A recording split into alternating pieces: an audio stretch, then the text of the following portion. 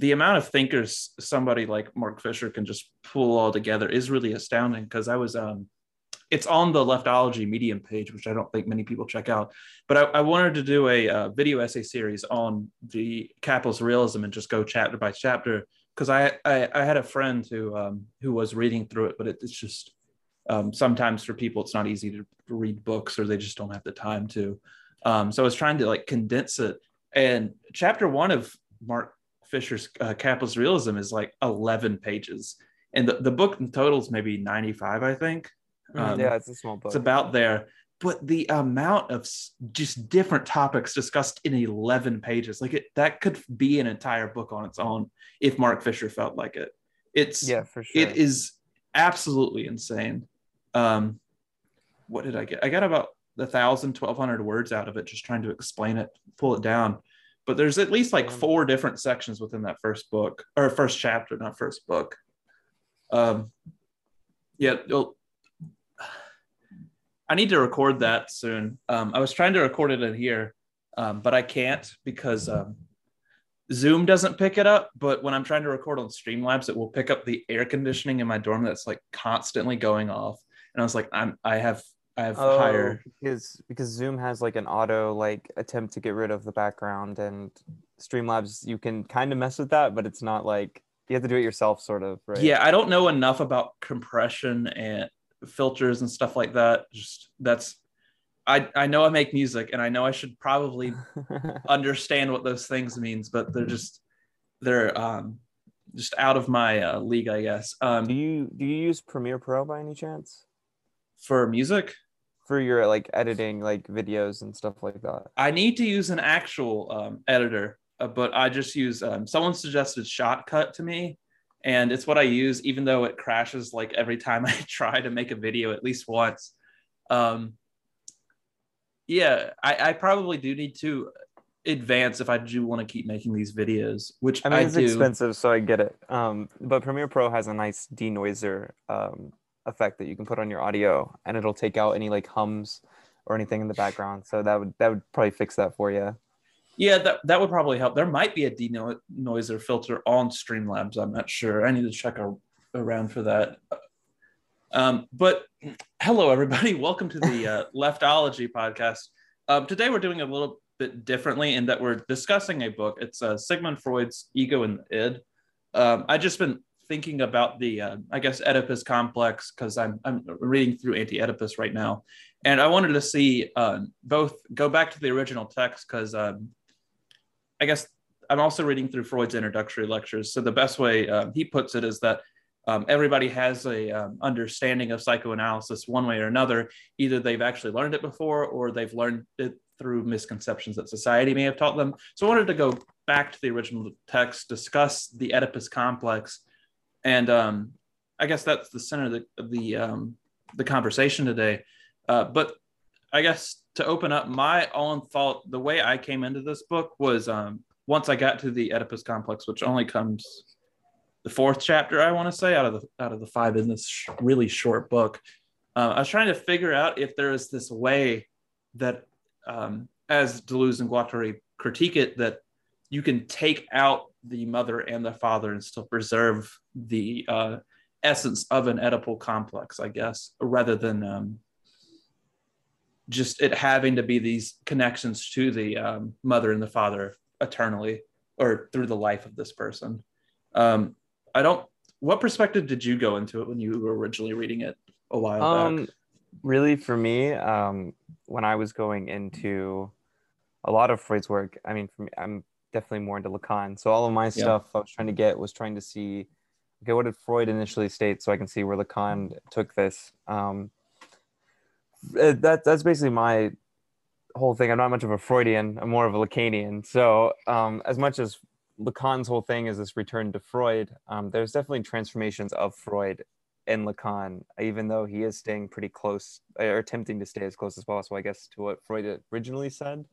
Um, but with his three registers, things definitely change. Like, for instance, in this work, to be precise, the id is now like the ego ideal, and this fits into like in Lacan's work or in Yeah. So in Lacan's work, it changes to the ego ideal, and it's part of the symbolic. So we have all three of these: the ego, the id, and the superego, all fit into one of the registers. And so I was trying to understand it from that sort of perspective. the it is the ego ideal or the ideal ego? So Because I remember reading through Introducing Lacan by Zizek, and there's those two different ones. yeah, so I believe the ego ideal is what we would be saying when we say the id. The ideal ego, I think, is what we see ourselves as, because the ideal ego exists within the imaginary. So it's what Yeah. like we think we are. And then the ego ideal is the symbolic. So it's more like what we want to be, from the like how we want to be perceived from like the big other. So Yeah. this is like the what like so you have your ideal ego, which is you. Ego ideal is where you wish you were or what you're trying to be in the The ego is presence of somewhere in between. another. Yeah. Yeah. I guess I mean I haven't read much Lacan other than through Zizek or through maybe some unconscious or machinic unconscious happy hour episodes. But what really surprised me with this particular text, the ego and the id, was just kind of how it restructures the id, ego, and superego, not within maybe Freudian theory, but just kind of the perception I kind of that like a introductory psychology course will give you. Like mine did, I had an AP psychology class in 10th grade, and it kind of really did not align with what I guess Freud is kind of saying here, and that everybody just starts out with this, like, I guess the best way to put it is this plane of id, the drives, I guess is the best way to put it. And then the ego forms within the id, and then the super ego forms within the id and the ego. So the ego and the super ego are these borrowed drives that are combined with perception or social forces to push us back down the death drive, I guess. You would know a little bit more about that than I do. But it's just it's like having a really big circle and then a smaller circle and then the smallest circle, rather than the ego is trying to balance act between this id and superego, which it kind of also is doing, but it's not the best way to put it, with at least for this text. Yeah, for sure. And I think when you're talking about what you referenced this twice, what people like think is being said in Freud and what is actually being said. Actually, speaking of podcast, Y Theory does a really good job. The guys over there explaining how a lot of these will have like sort of conceptions of them that are not at all close to what Freud was talking about. Yeah. The only one that may be sort of close, or at least gets sort of at the essence, I wouldn't say it's necessarily got it down necessarily, is the ego. Because like when we are like saying like, you know, this person has like a huge ass ego, like yada yada, we're getting at something that's close, but it's not like the full thing, but it's the closest thing. If you ask someone what the super ego is, or you ask them what the id is, you know, normally you're going to get probably something someone learned in their AP Psych class that is like a caricature of what Freud said. Yeah, I think the id, I think, is probably second closest, and sometimes maybe is the closest because it's just these raw-based desires is how it's been explained, and that doesn't necessarily really change. Maybe a little bit. It's a little bit more expansive than that, but it's one of the closest. But the superego is just kind of completely misconstrued because I want to say her name is Dr. McIntyre. Maybe it's slightly different, but I was listening to it's a podcast lecture series. I think it's the Philosophy of Psychoanalysis or something like that. I was listening to that last summer, and it's just kind of a flipping of that idea of the superego as some like rational. It's thought of as our rational forces. When in Freud, Lacan, and so on, it's not really a rational force. It's I think Freud describes it as a super moral force that imposes upon us.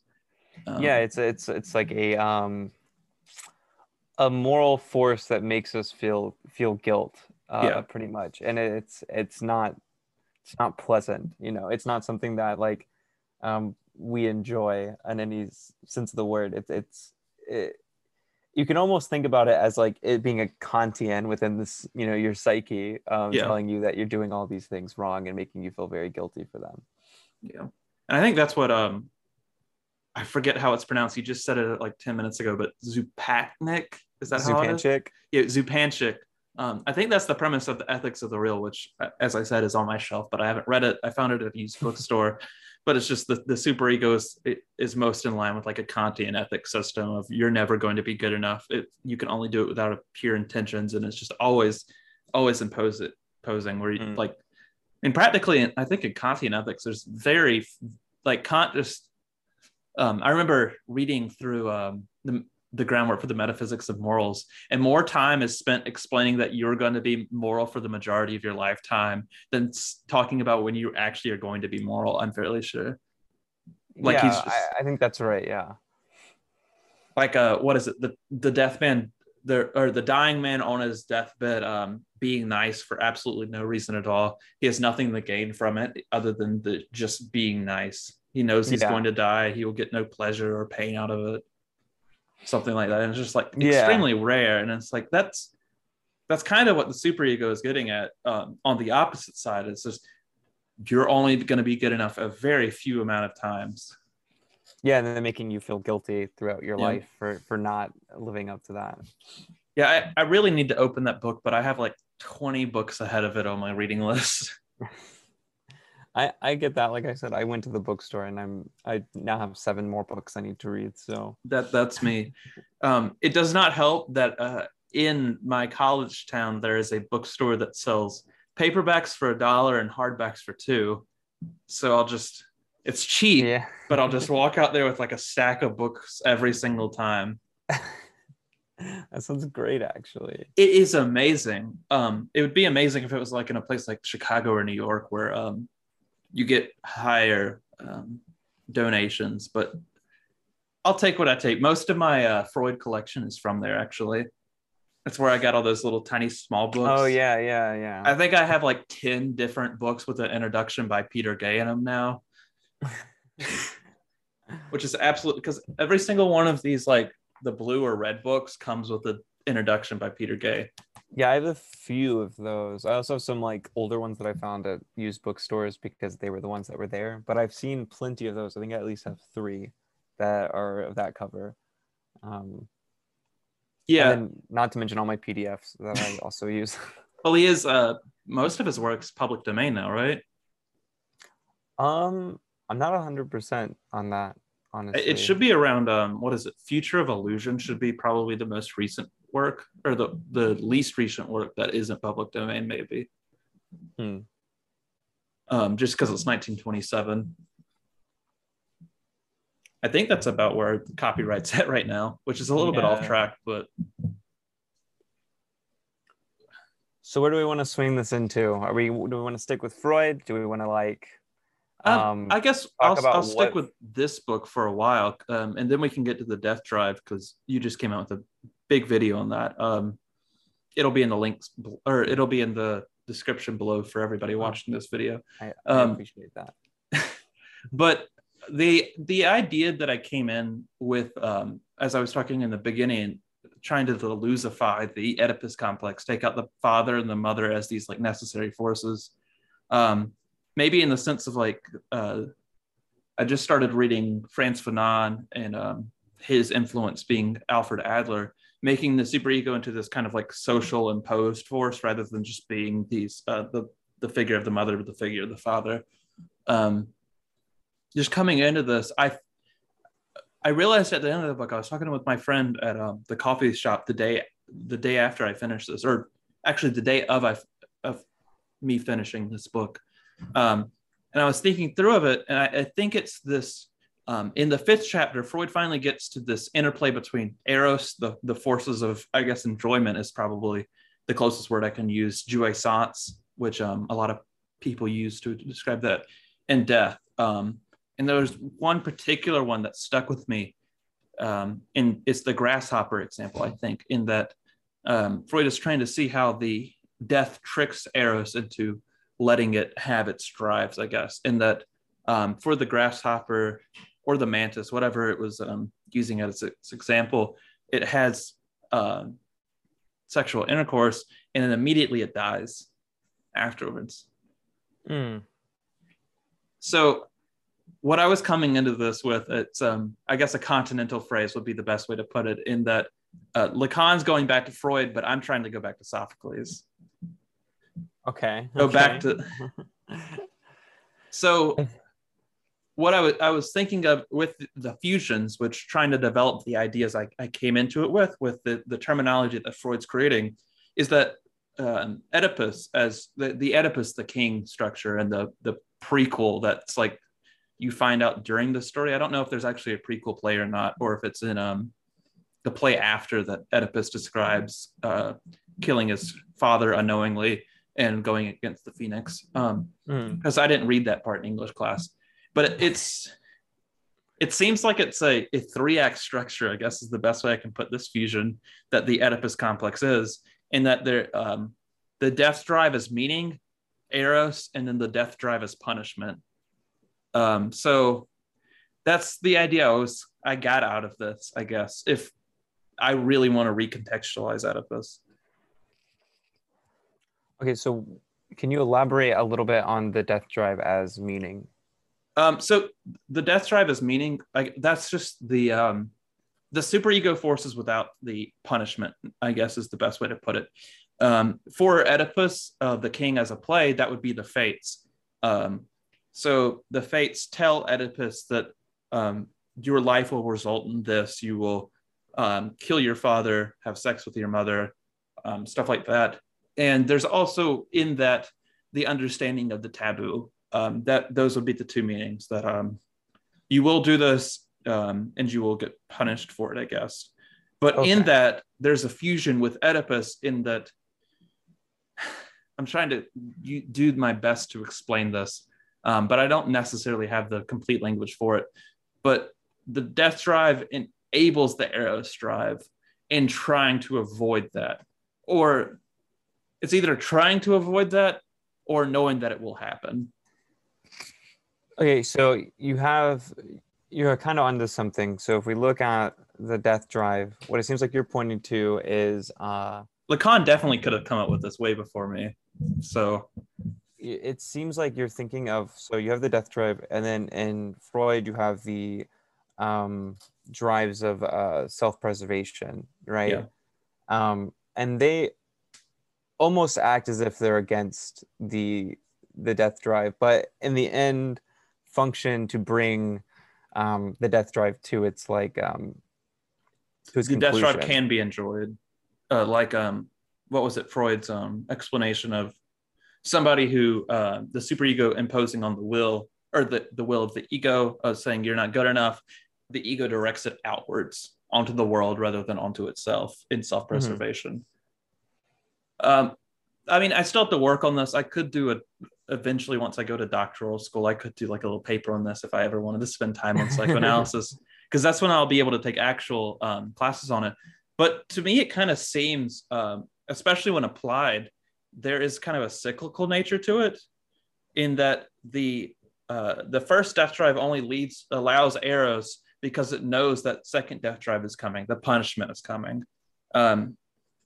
The best way I could describe it as, there was one eating disorder that came up in my mind as an example. Trigger warning for those that triggers, obviously. But I guess bulimia was the closest example I could think of, in that one is allowed to eat because one knows that they will throw it up. Okay, yeah, I can see that. Yeah, I think like you're still like really on to this, like it's I don't think it escapes Freud, but it's like a slight I think differentiation. I think well, yeah, I think this is the movement. I would say you're pretty close to the movement from Freud to how Lacan ends up interpreting the death drive, because right, in Freud you have the death drive versus eros. I think this is partly from my understanding of Lacan and Zizek is how I'm reconfiguring this, because from my understanding, mostly, as I said, machinic unconscious happy hour, is that by the time you get to these thinkers, the superego kind of helps the id in a way.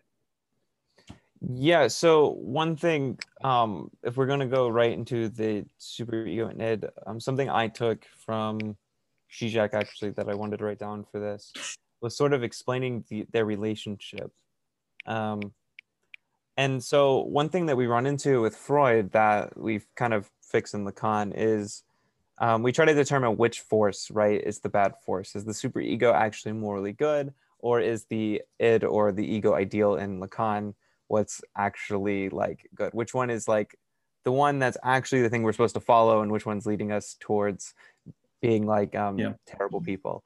And what Lacan does is he brings in the law of desire as a sort of fourth agency within the psyche to sort of fix this problem.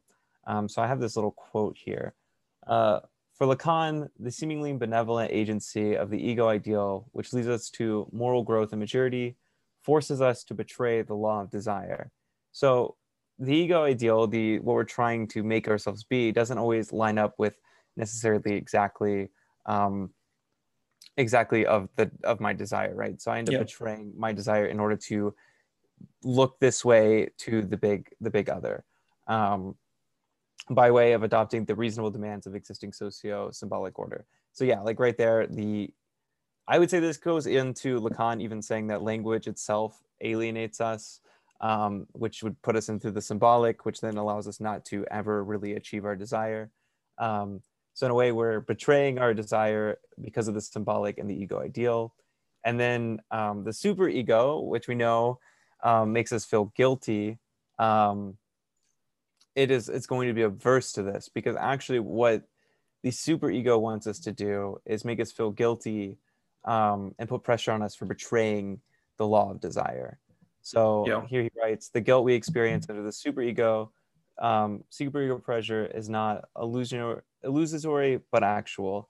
The only thing of which one can be guilty is of having given ground relative to one's desire, which is that really famous quote from Lacan. So really the relationship is that in order to meet the standards of the symbolic of the big other, we betray our desire, and then in order to fit the ego ideal, right, which is going to be influenced by the socio-symbolic order, and then we're going to get feeling guilty from the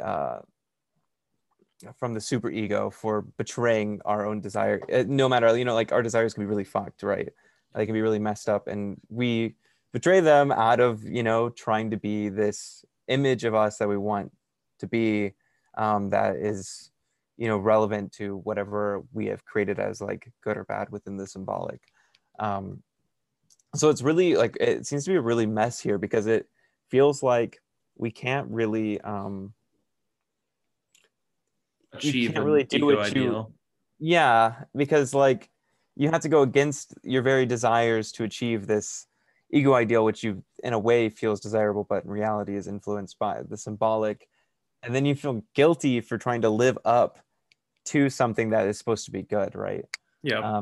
So they're at this sort of like war with each other, which I think is like really common in any psychoanalysis. You're gonna have like two things that are like doing the complete opposite of one another. Oh yeah. That reminds me, and I look to the right with my now smaller Eric or my now smaller psychoanalysis stack because I'm trying to bring stuff home so I don't have to bring my entire bookshelf back with me at once. But like Eric Erickson, his childhood in society, um, you'll learn about that if you take anybody would learn about that when they take their what is it, like the basic level psychology course. There's the 7 conflicts, I think, which I haven't opened that book yet. I just own it because I was like, oh, this is cool at $6, thank you. um I'll take it. But yeah, what is it, I think Erickson focuses on conflict a little bit more than the average person does in psychoanalysis, but it is a very common theme. Well, I mean, yeah, I think conflict is even to return to Freud, but um, uh, even when we look at the superego, the ego and the id, I mean, that is like the psychical area of conflict. I mean, you have all of these sort of forces that are all, as much as they may stem from one another and be interconnected in some way, right? They are like at odds with one another at the same time. Um, And actually, I mean, this is where we got to ego psychology, right? Yeah. There's this conflict, and in the conflict in ego psychology was bad. It wasn't at all good. They wanted to get rid of the conflict, even though in Freud he doesn't say that necessarily the conflict between these three like agencies is a bad thing. They take it that way and they go, what we need to do is we need to make the ego stronger to be able to fight off both of these other agencies so people can live a happy life. Yeah. Which obviously I disagree with. But I mean, I think conflict, antagonism, to use my Hegelian Isocratic influence. is anti-happy life. Well, I don't think that'll actually lead to happiness, is what I would say.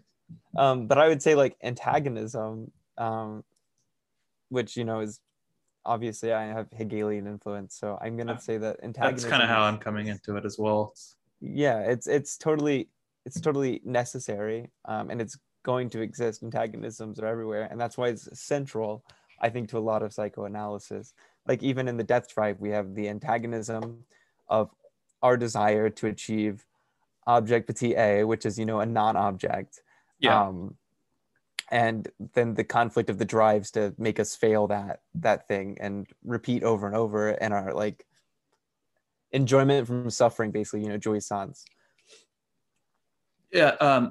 I mean, you reminded me of when I was reading the How to Read Lacan book. I think it's on the back cover exactly, but how Zizek describes how Lacan retools psychoanalysis, which I've used in a couple classes now to discuss different things.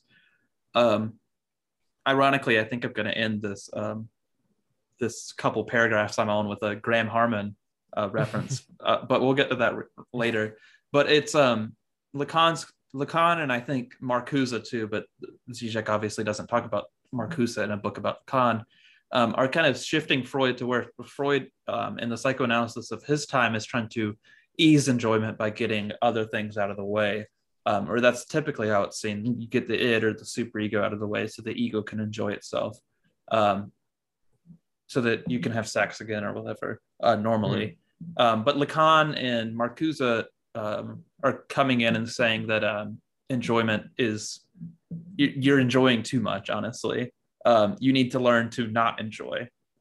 And partly what I get out of that, they might have said it, I need to read more of both of them, but there's kind of, once you stop enjoying, which capitalism doesn't let you stop enjoying if capitalism is running properly, you have that moment of being able to reflect on one's enjoyment, to understand how one enjoys, the implication of how one enjoys. And both of them want to be able to analyze that. And where I'm getting at with, I guess, Graham Harman, even though he doesn't really, he's read Lacan, he's read Freud, but he's not doing psychoanalysis, is there is this moment in object-oriented ontology where he's talking about how change must be earned. Of course, he's talking about metaphysics and the outside world, and trying to find out where, answer questions like the ship of Theseus, where when does one ship become another? I think that's also needed in this, the ability to not enjoy, is that the ability to not enjoy is the ability to reflect and change. And I've been working around, it's just like, if I'm going to apply Graham Harman's statement and flip it into the mental realm, make it more, I guess, somewhat idealist rather than his materialism, it would have to be in this area, in that the ability to reflect, he talks about, what is it? It's something kind of, I think he brings up biology about this, of two different really small organisms coming together. I forget the part of the cell that makes the, that does the energy. Do you remember that? The Mitochondria. Yeah, Like the mitochondria and the nuclei coming together to create something new, two things synthesized to make a better thing. That might help Zizek with the Hegelian influence. But this ability to reflect, something collides during this non-enjoyment period, I guess would be the best way to put it. And you're able to reflect, go through this process of where you're able to change how you enjoy something. And I think that's Yeah. kind of the importance of these thinkers. I don't necessarily remember exactly where I was supposed to get with this, but that's just kind of my thoughts on those thinkers is psychoanalysis changed once you're allowed to enjoy. One, they wanted you to be able to enjoy. The other one wants you to stop having to enjoy. Yeah, so I think we can take this enjoyment idea with talking about capitalism, right? I think you were really correct when you said capitalism wants you to enjoy and enjoy it like more like a surplus, right? Like a surplus enjoyment. Yeah. And this gets into Zizek's work where he talks about this. The reason we're calling to not enjoy is because what's happening in capitalism is our superego is demanding us to enjoy at a surplus, and that surplus stems from a death drive. That's where we get surplus. That's where jouissance exists, right? That's where any sort of surplus satisfaction, whatever form that may take, it doesn't have to be enjoyment, but in capitalism, it's enjoyment. So one way to kind of fight against capitalism and fix a lot of our psychological problems is to fight against that super ego demand of you must enjoy and enjoy to like the end. Like Yeah. we end up enjoying to our detriment, basically, which is where the death Like drive comes gluttony. into play. Yeah, like gluttony is a great example. I think Zupanchik and what is sex, she uses that as an example of the death drive, where you are enjoying in order to like first you start right because you're hungry, and then you start because there's enjoyment from that, and then now the enjoyment sparks the eating instead of the hunger sparking the eating, which leads to enjoyment. Now the demand to enjoy sparks the eating, which is where you get gluttony, which overall is to your detriment. Enjoying a surplus is detrimental to you, and it is what leads us to, you know, us to our end in like an almost death drive sense, if you will. Yeah. And that's a, I guess, common but very, very interesting way to just kind of point out the death drive. It's just because like I guess when I read the death drive, the first thing I think of is just like suicide, basically. But this kind of goes back to the grasshopper example, in that death allows for Eros, knowing that death will be the result, or the death drive will be the end result to some Yeah, degree. yeah. I think in this gets the death drive gets really. I love how we got into the death drive, but the death drive gets really complicated within Freud because at first he presents them as being opposed, right? And then, like you said, like in the grasshopper example, it exists to kind of allow to get to death, right? It exists because it's in opposition, but it's not in total opposition because it's the thing that leads to it. And then Freud at first completely puts Eros and the death drive against each other. But through his work, he ends up actually saying what Eros, the pleasure principle, wants to do is get rid of excitation. And that's the exact same thing that the death drive is attempting to do. So in reality, they are basically the same thing. And I think that's a really uh, interesting takeaway. I don't hear many people like, I guess until I was really getting into death drive, I hadn't heard many people like, talk about that part of Freud within the death drive, where he ends up, instead of having them opposed, which is what people often think. If you go Google, death drive, you're going to find the opposition between death drive and Eros. But what Freud ends up coming to the conclusion is that they're the same thing. And the only difference is that you have the self-preservation, which I believe stems from Eros, which is going to keep us detouring around our death, which gives us life, right? It allows us to die differently, as Zupanchik says. Yeah, that's kind of what I know. There was a note of that when I was reading through this, especially during the fourth chapter, I think, or the beginning of the fifth chapter. But it wasn't something that you brought it to the front of my mind. You took it out of my pre-conscious and put it in my conscious. You're welcome.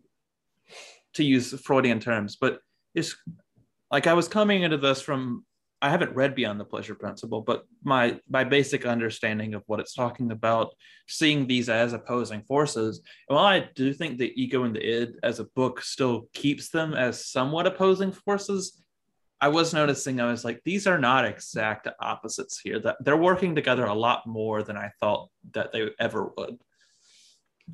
Yeah, I mean, I for sure. If you read Beyond the Pleasure Principle, which I believe this comes after, right? I think in the 3 years. yeah, and in the introduction, he kind of says that it's a sort of continuation from Beyond the Pleasure Principle or something along those lines. Um, if you read through Beyond the Pleasure Principle, which I did recently, way too much.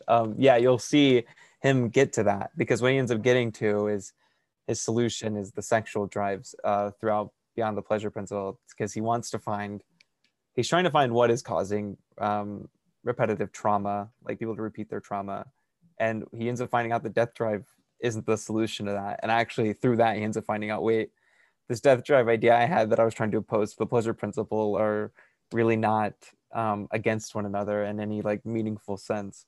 And so I imagine from then on, if we look again the civilization and its contents, right? He writes he can't think in any other way after he comes to like the death drive.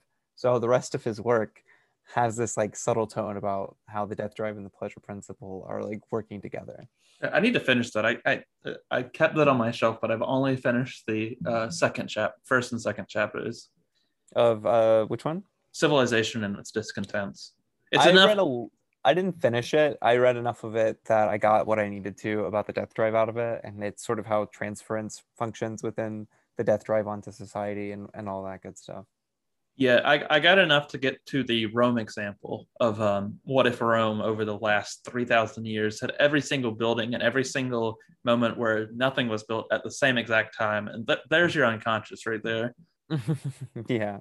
Which is, it's really hard to explain. So just, I guess, read it or watch a separate YouTube video on it because I do not understand it enough to for the viewers to explain it right now. Yeah, what people should take from this this episode is read Freud. It's worth it.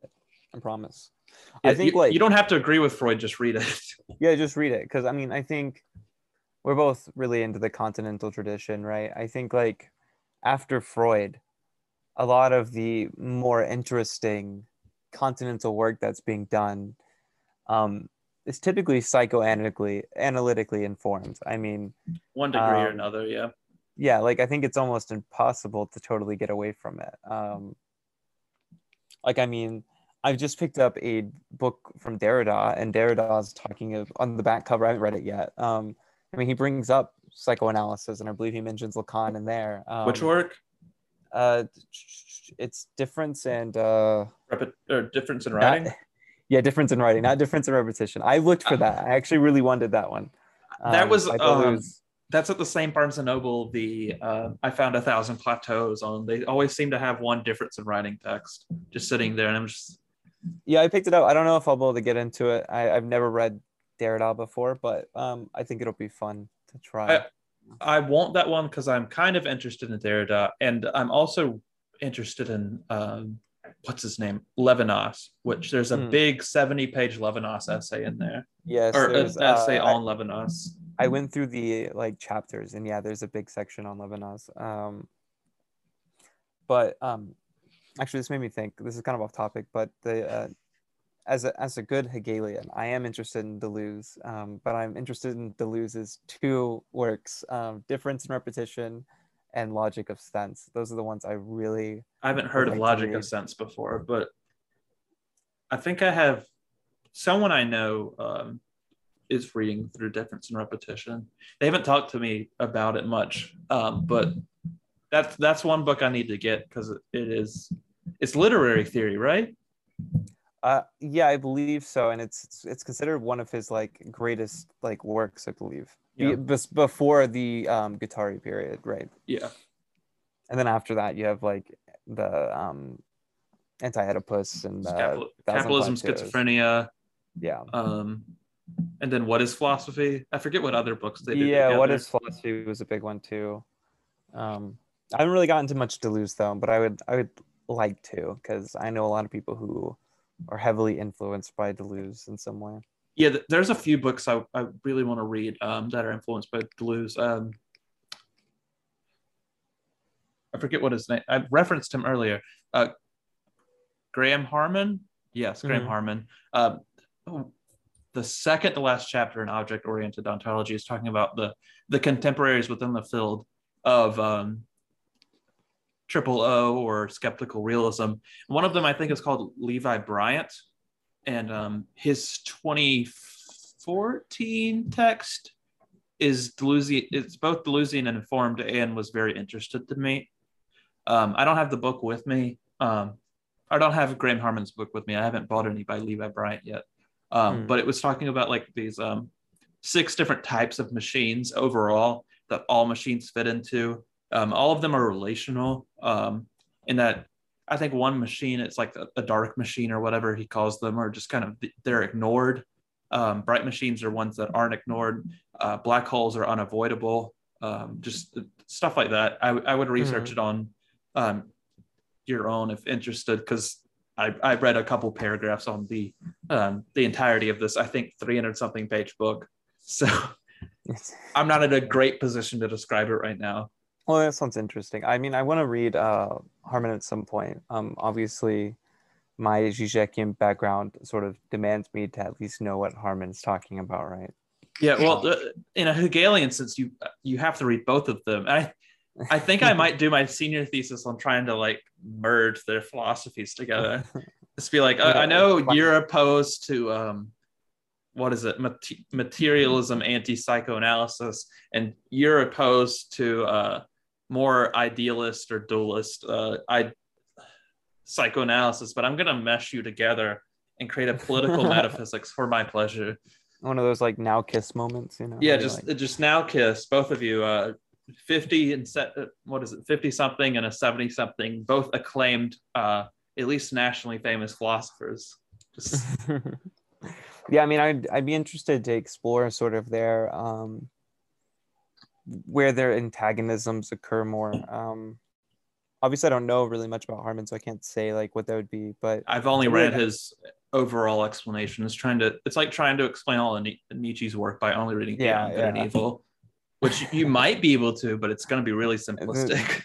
Yeah, for sure. But I want to know like sort of where the antagonisms are between them, because I think that's where like the most productive thought comes from, is you take 2 big strains of thought, and you don't necessarily have to like merge them per se, but like you look where the antagonisms are taking place, and that's the place for investigation. I think from my knowledge, at least, I don't necessarily think I can sustain a huge segment of this podcast on this section, but from my understanding of Harman, it's that his philosophy is coming in with a flat ontology, which reduces everything to an object. So nothing is privileged. To where in Zizek, he's coming through, I think Zizek's a dualist, maybe. Well, he's a materialist, but it's a very complicated materialism. I've kind of been trying to find somewhere in between dualism and materialism. It's really like a monodualism. I don't know. It's really hard to explain. The mind doesn't exist without the world, but the mind is partially separate. Yeah, what I would say for Zizek is his materialism is one of like that doesn't have matter. Everything, which sounds ridiculous, but everything, yeah, I know, but everything is phenomena, and it's not phenomena in the sense of like Kant, where we have the thing in itself, and then we have phenomena which is constrained to our minds. It's more so that there is just phenomena. It doesn't mean that our mind shapes the world. It's not mind dependent. Phenomena exist out there, so it's still like materialist in the sense that it isn't mind dependent. It exists out there, and he gets through there through Hegel, obviously, because this is what Hegel gets to. He gets to there just being phenomena. He gets rid of the thing in itself in the sense that Kant used it. Harman uses the thing in itself to a degree. I don't think it's in the same. He's definitely not a Kantian or a neo-Kantian completely. He calls it the real object, in that it's not inaccessible, but only momentarily. Like if you've read Heidegger, the essence of truth, I think, has themes of that. Yeah. Yeah. Yeah, so we just get basically Zizek's materialism as materialism without matter. There's just phenomena, and then I believe his consciousness is like the phenomena of phenomena, like appearance as appearance, if that makes any sense. Um, so he's still a materialist. It's just a very confusing materialism that I can see why people would think he's a dualist in the way that he talks, because he does put the subject. Um, I think Harman actually, in a conversation him and Zizek had, Harman calls him a subject-oriented ontologist, right? And subject-oriented ontology, which I guess is kind of accurate. But Yeah, that's the big anyway, difference I think between them is because Harmon tries he's like I think he opens up with like humans are nowhere near an important part in the entire universe. So why are they half of our metaphysics? yeah. Just the subject object is kind of like I most just things think are objects. Why does this get 50%? I think because a lot of how we come to terms with the world and what we see in the world is going to come from the subject. So I think like we have to understand the subject in order to understand the object, right? Because if we go into Lacan, for instance, we can throw this back to psychoanalysis. We Yeah. get into the symbolic. The symbolic is what's going to contour the world to be what it is. It's what we're going to get our concepts from. And that's going to divvy up the world and make the world look like what it does. So there is no removing the subjectivity from the objectivity. I think this you could kind of swing this to the Hegel's notion of like what is it? Substance is subject and subject is substance, where like what's out there is influenced by here, and what is in here is determined by what's out there, right? There's a dialectical relationship going on. Yeah, that's also the thoughts I had when smashing them together.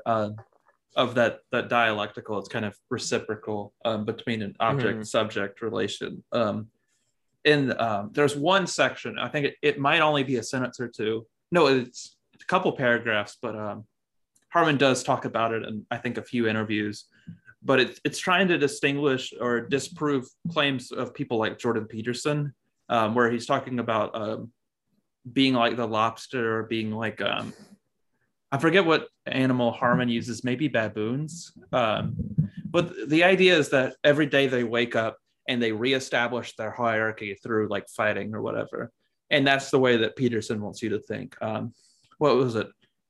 I remember driving home one day and I was watching a Plastic Pills video on the lobster god, Deleuze and Peterson. I was thinking about that. There was one thing that I've used this joke multiple times on Twitter and in person, but Jordan Peterson's philosophy is made for guys in bar fights over girls. That's all his philosophy applies to, and I thought that was hilarious. I forget where I was going, but I do remember where I was going. But Harman is talking about like reality is not like that at all. If you look at society, I do not have to fight for my place in the hierarchy every day. Like I don't have to reestablish it. I'm connected to these objects in the real world that have established and will continue to establish my position within society. My bank account, my wallet, my phone, my social security number, my mortgage, my deed, my job. All these things are things I'm connected to that establish a connection to the real world and to the society that I don't have to wake up and have to wonder about. They're just kind of, I guess, subconsciously understood. And I wanted to take that and flip that in that the goal of psychoanalysis is to understand the person's, so Harman's talking about how a person's relationship to society is defined by the objects that connect them to society. And I'm trying to flip that and say that a person has these objects that define society within the person, the symbolic relationships.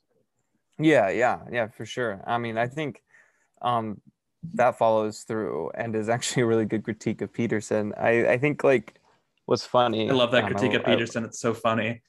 I think a really good way to get at Peterson too, right, is like if this idea of our hierarchies being determined by us putting our shoulders back and being tough, right? then why wouldn't all of us tough boy leftists over here already abolish capitalism, right? We just put our shoulders back strong enough and capitalism would be gone. But that doesn't seem to be occurring. Any sort of movement, if that was the case, that it would happen. But I think, like, yeah, there are systems in place that are, it's hard to talk about systems in this way because I think society and the individual are both at play with them, but systems are in place that do tell you where you are and where you're supposed to be to society, right? Not where you're supposed to be actually. That would know we don't have to go out and put our shoulders back and like fight for our place in the hierarchy. Or we're told where our place is, and where one of the things the left is trying to do is fight against that, right? Which I think is a big miss on Peterson's side. Well, there's, I guess, two ends to it, in that there's portions of the left, I think, MLs might understand this in a corrupted way, I guess, and then anarchists just don't understand this to some degree. I think some anarchists do, and then there's some, especially the ones just getting into theory, that don't. But security, a lot of the times, is based on object relation, in that I would like to have access to medicine, access to antibiotics that aren't overused, and I would really like antibiotics not to be overused, because that will hurt my object relations to being able to get surgery. Money provides some protection, though it does oppress us in another way, arguably. In that, I think some people, I definitely don't hate anarchists in any way. I really love some anarchist critique, and some is necessary. But I would say you need to understand, if you want this revolution or eventual reform into socialism, either which way you lean, I guess, you have to be able to find a way to reconfigure these object relations, maybe create new systems, as Foucault might offer, of providing these object relations. I have Power and Knowledge by Foucault, which is a collection of lectures and essays, I think. And he opens up with the discussion to Maoist. And you know how like Maoist or Marxist Leninists will have like the people's police and stuff like that. I've only read through the first couple of pages, but Foucault is talking about, this is another trend, off topic, but he's talking about how we can't just slap the word people onto these things. We can't just say that they're communists now and then ultimately work for a post-revolution world.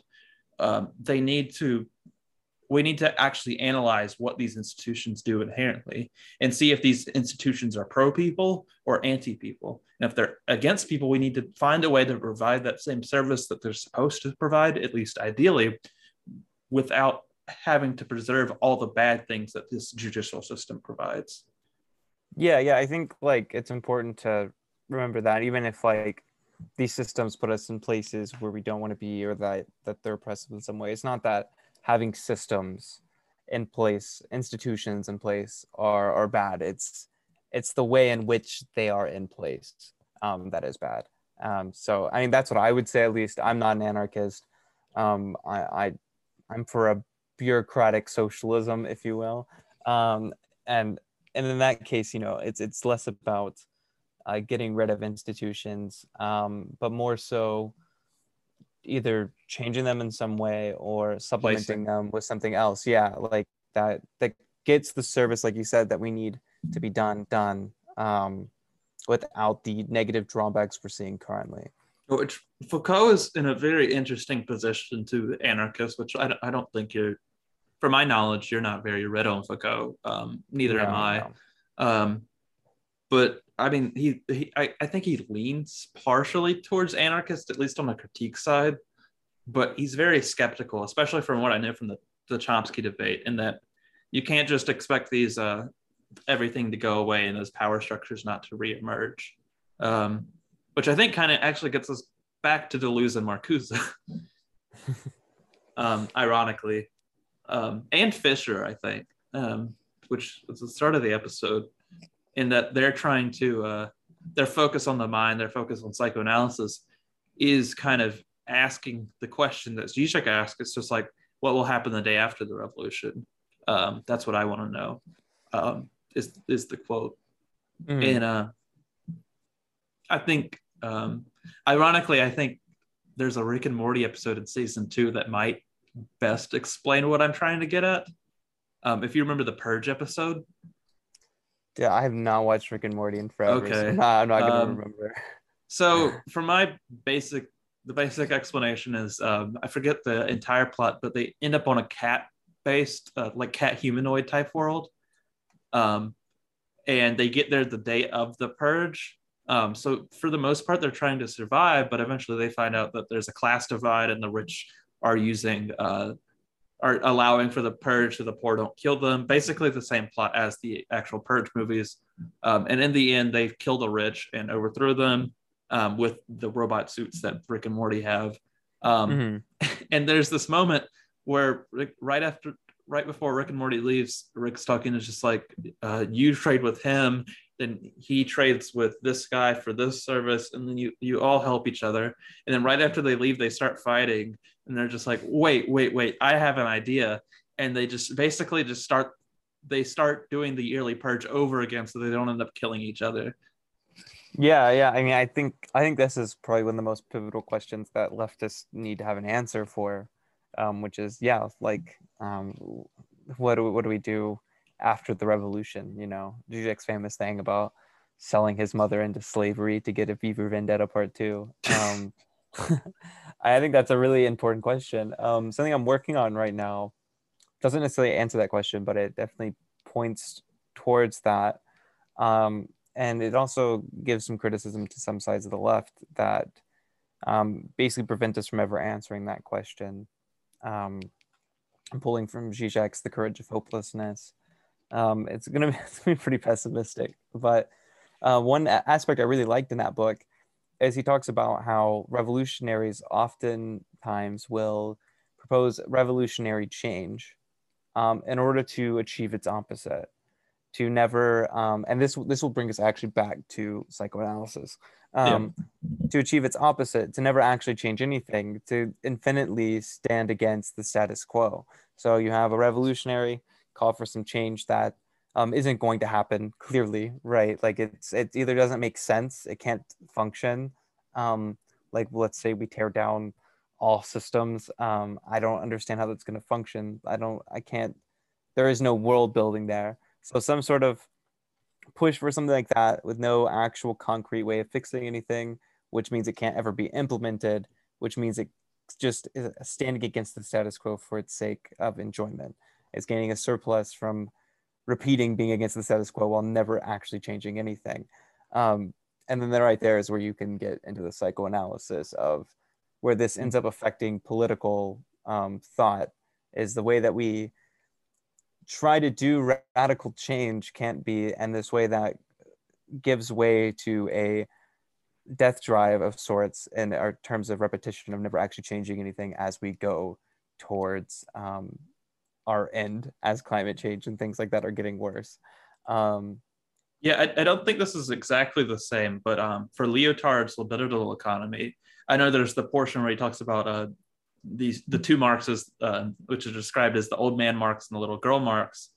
Of the little girl Marx, it's ready to go. Let's get the revolution going. And the old man Marx is kind of like a judge, where he's just indictment of capitalism after indictment of capitalism, and he just wants to keep going over and over again.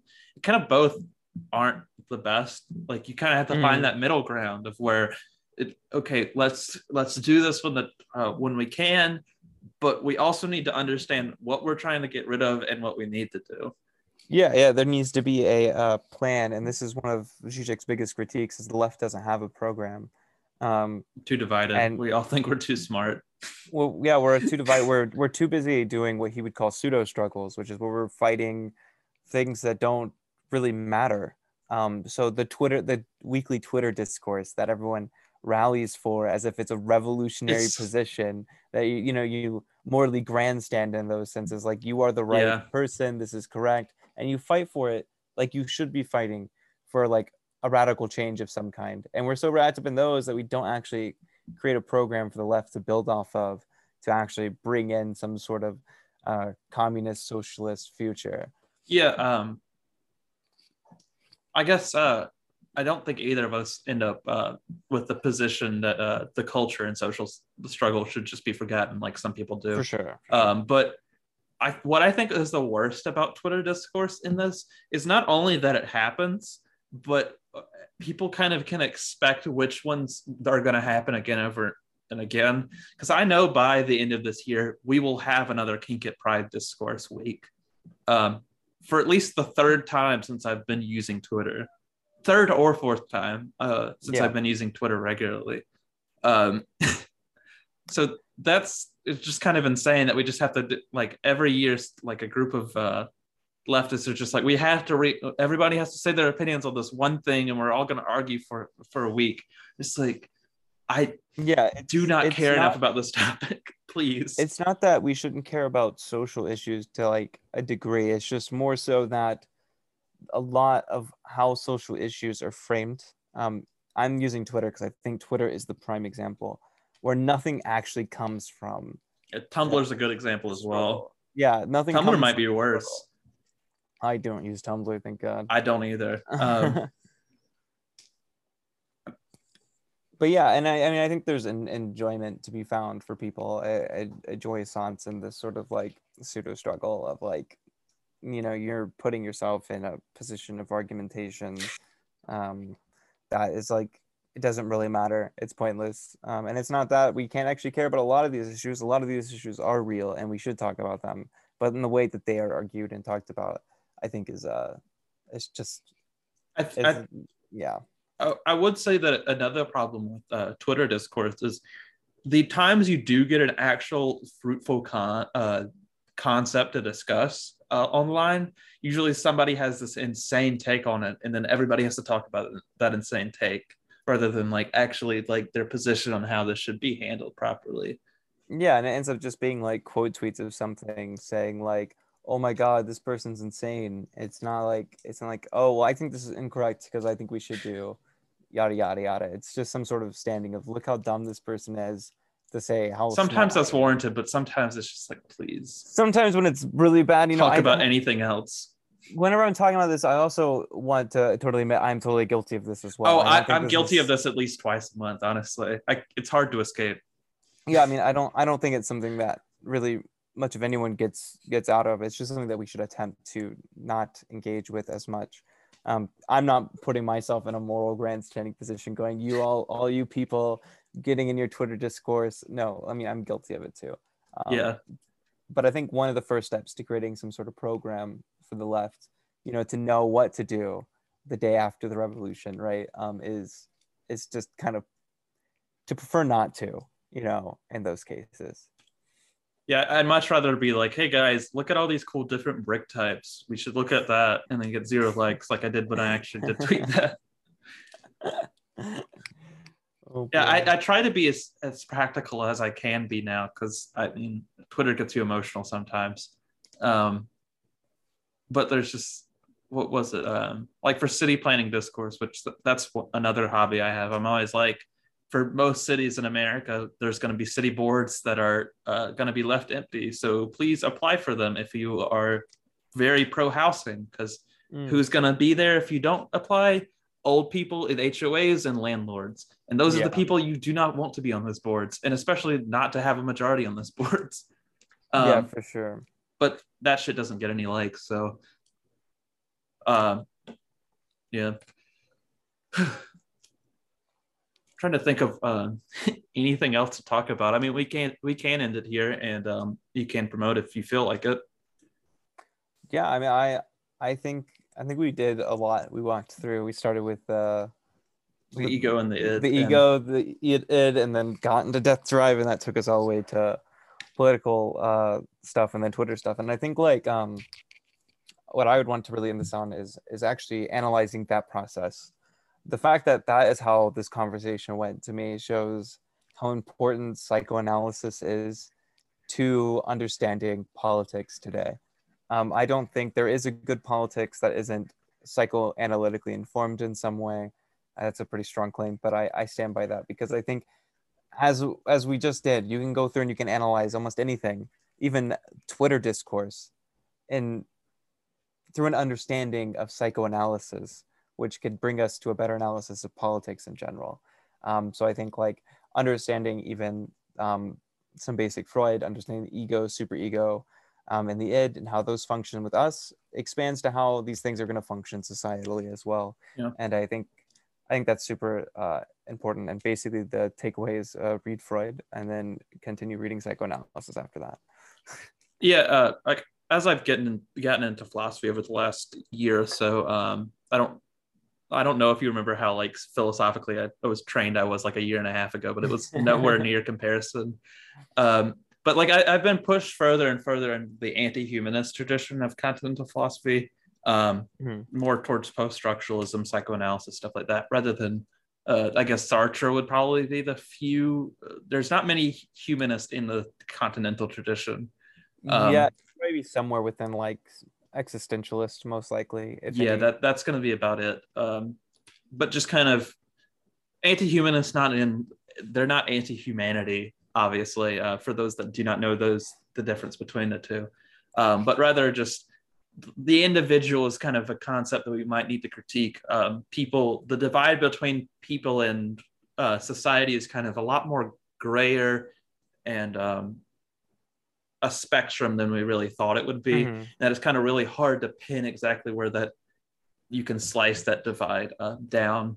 And it's just, you can analyze these things, give people kind of the benefit of the doubt to some degree, and still the ability to change.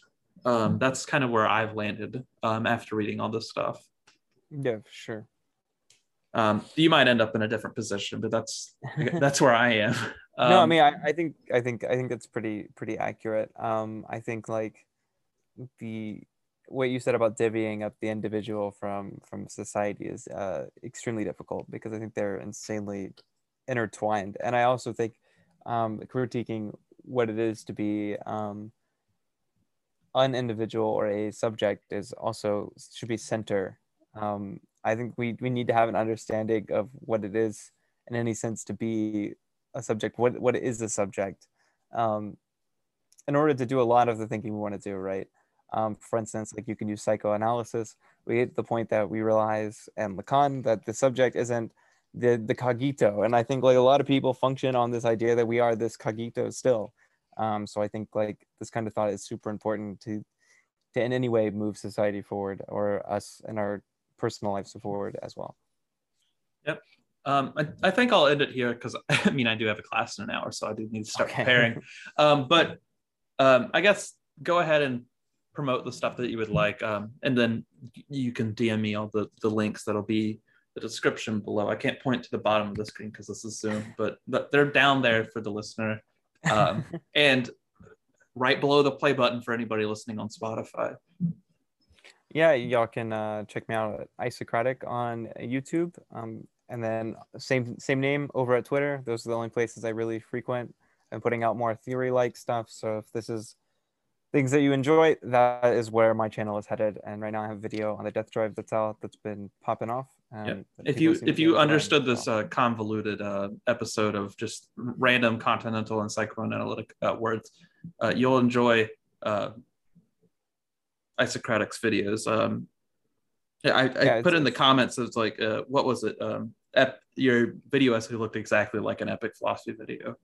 If it wasn't for your voice, I wouldn't be able to tell the difference. I definitely got influenced by Plastic Pills and Epoch. I definitely prefer more of the ambience of Epoch's work. Yeah. So I definitely leaned more that way than the more, poppy in your face type of stuff that Plastic Pill does, even though I love his work as well. Well, everybody, please go check out their works, as I said in the description below. Thank you for watching or listening, and I'll see you eventually. I do not have a episode scheduled yet,